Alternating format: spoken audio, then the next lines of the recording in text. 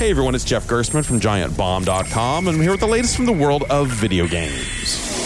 Planet SR-388, the infamous home of a startling discovery. Every time you think it might be time to put your 3DS away, Nintendo steps up with another new release. This week, it's Metroid: Samus Returns, a reimagining of the events of Metroid 2. That game was on the Game Boy back in 1991, and it was kind of lame.